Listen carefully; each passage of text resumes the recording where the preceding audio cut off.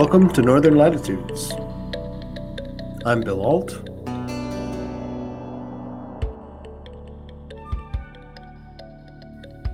It's rare these days to find positive stories when it comes to climate, species at risk, and loss of habitat.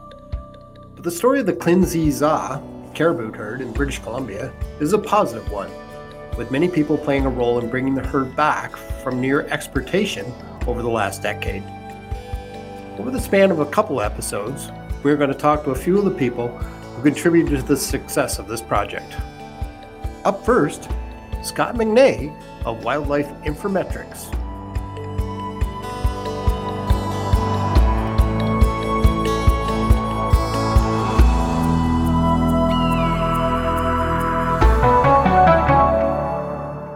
I don't know, how would you frame it to explain to somebody what you do for a living? Yeah, it's a good question. We have a little bit of a different model in Wildlife Infometrics. We both my wife and I run the business, and we're both researchers at heart. We grew up in the research community. I used to work in the research branch of the Ministry of Forests in Victoria in British Columbia here years ago.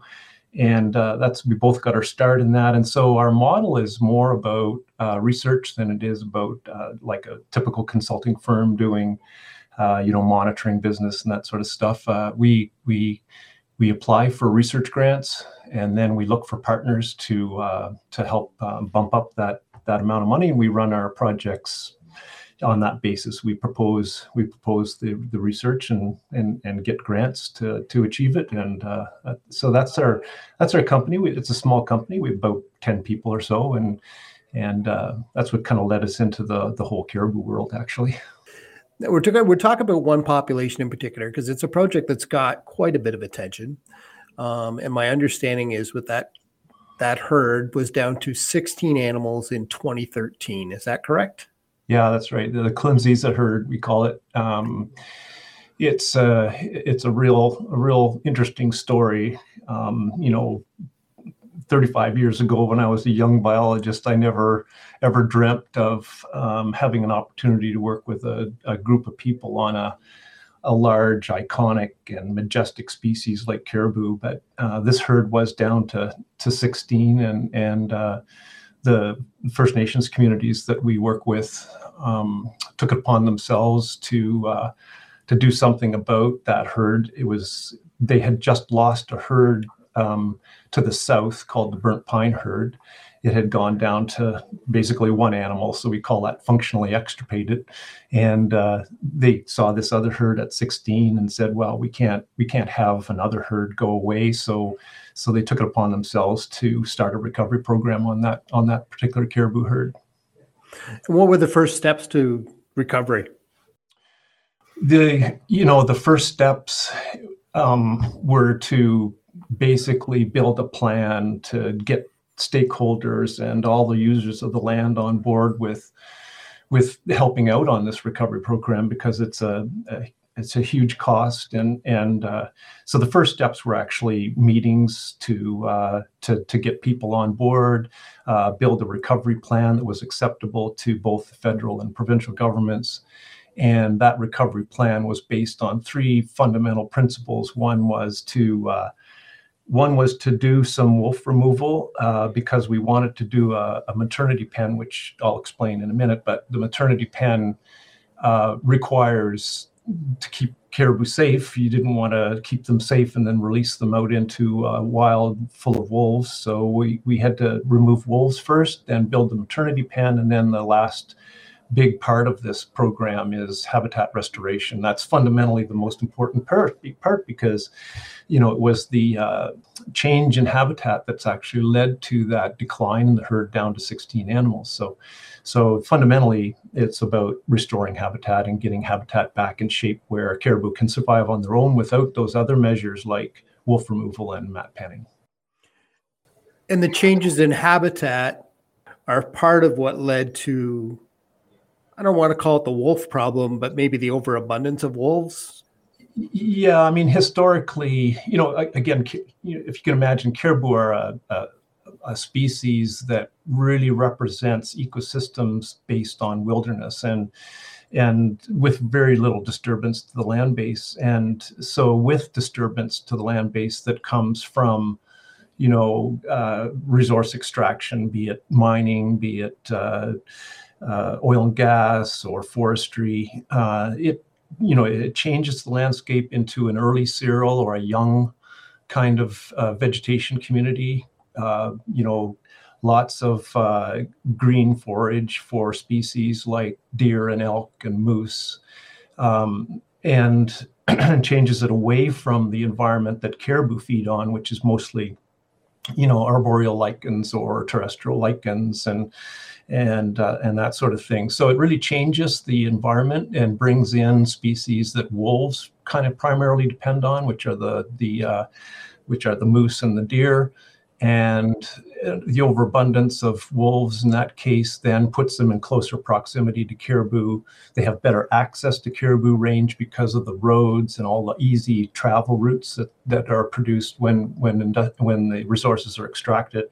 So it really changes things for wolves, makes it a lot more of them and a lot easier to hunt and get caribou. And the interesting thing about this is that they can drive caribou populations to a very low level, coincidentally, but they don't themselves feel any detrimental effect of that decrease in caribou numbers because they always have their primary prey to go back on, like the deer and the elk and that sort of thing. So it's a really interesting ecological problem, actually, and one that's been put in front of us as a result of resource extraction primarily.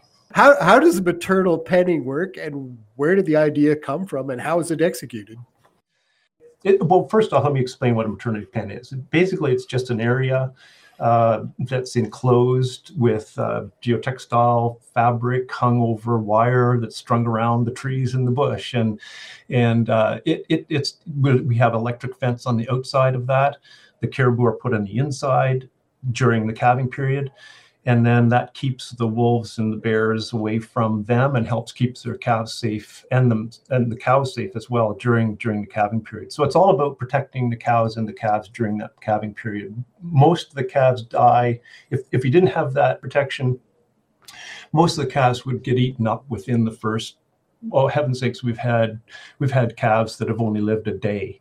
But usually they'll all be eaten up within the first 30 days or so of life. So that's what a maternity pen is. The idea came from the Yukon, and another pen was tried in Little Smoky in Alberta. But neither of those efforts really proved to be very successful. We decided to try it again in our situation just because something had to be done to save these calves, and it seemed like a good idea. So. And your pen though has been pretty successful, correct? It has. I think one of the reasons for that is its location. We decided to put this pen at high elevation in natural calving range, and it just, the habitat there provides everything that caribou need at that time of year. It's they need wind to keep the flies down. They need cool temperatures. They need a source of running water in the spring during calving time. And these pens are just perfect for that. The location is perfect for that. And I think that has a lot to do with our success, actually, is the pen is in the right location. So this time of year must be, the animals would be in the pen right now or pretty close, right? Because they would have, I would assume, the next month or so. Yeah, we put them in 1st of March, the second week, first full week of March, and they've been in there ever since. We're all happy. We got 19 animals in the pen, 19 cows in the pen this year, which is our highest we've ever had. And they'll calve in May, actually, middle of May to the end of May. And we keep the cows and the calves in the pen right until about the end of July, actually. And then again, because of the location, the release is easy. We just take down part of the pen, and the animals walk out right into their natural calving range. So it's a good little situation for them. So that's a good measure of success right there. You have more animals in the pen this year than existed in the entirety for this herd in 2013. Yeah, that's right. Wow. Yeah. That's impressive. So what's the total herd size right now? So we had at the 1st of March there, we've got 140 1,415 animals in the population. So it's a pretty big increase. That's a pretty remarkable feat. Like, I mean, when you take into consideration all the factors that are involved, you've managed to grow a population of a large animal in the wild by a factor of 10. That's incredible. Yeah, we've had 7 overall in the last 8 years. We've had 78 calves born in the pen, and 68 of those are still alive, which is pretty amazing, actually, given the contrast to all the calves that were born in the wild. Probably there's only maybe 20 of those that are still alive. So it's a pretty big measure of success there in terms of keeping calves alive. Yeah. What other factors kind of led to problems that limited the population of the caribou, not just here, but everywhere in BC? Because like you mentioned before, we've lost herds in BC. Well, the big one is habitat, which leads to that imbalance in the predator-prey system. And so, you get wolves that are what we call our proximate cause of decline, because it's the thing that actually kills the caribou and makes the population decline. But then ultimately, that's because of the habitat. But some other things are, we were concerned a bit about the nutrition status of caribou in some cases. There's a lot of research being done on that indicates that maybe some of the caribou herds are not in the best nutritional status because their food has changed. That could be partly related to climate change, I suppose. I think there is that underlying little signal about climate change that's always going to be there, or that always has been there right from 1950, middle of the century onwards. Their habitat is slowly changing. Alpine habitats are slowly kind of regressing, and so they have less of that. We're seeing climate change increase at a rapid pace, and so we don't know what the future is like for caribou in that sense. So yeah, a little bit of nutrition, and which may have a little signal back to the climate change issue. Right.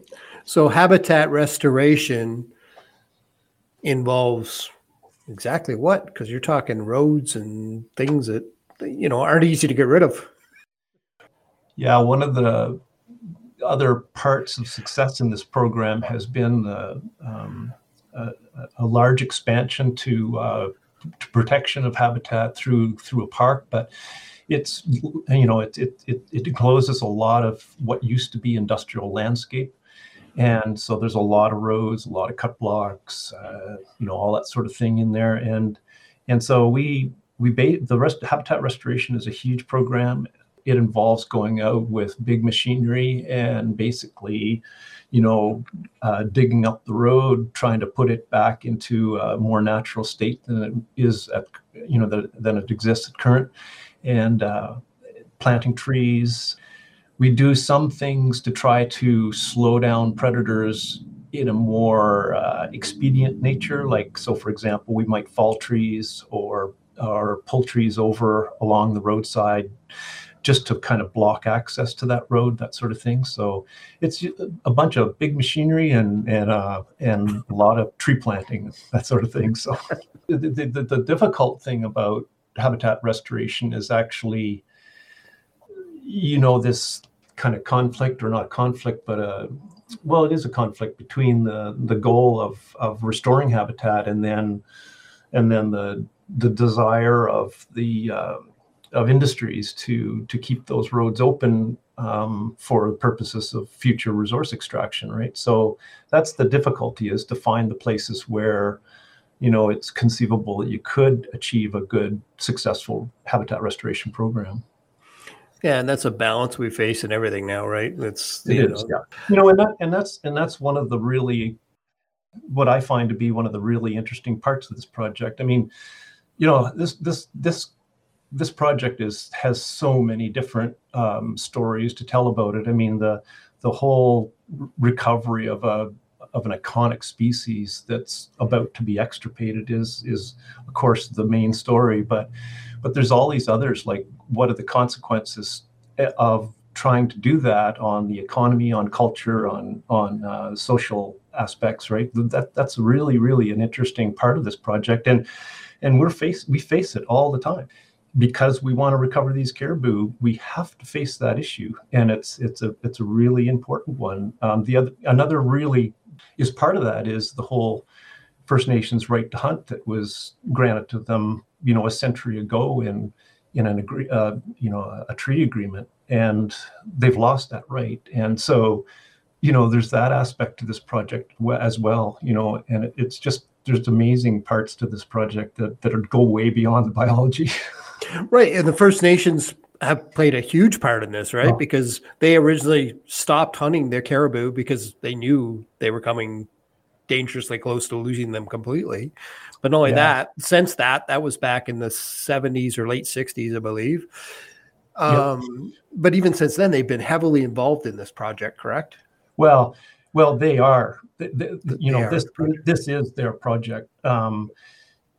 BC had or British Columbia had a legal obligation to recover caribou through the Species at Risk Act, but they really weren't doing very much toward that end.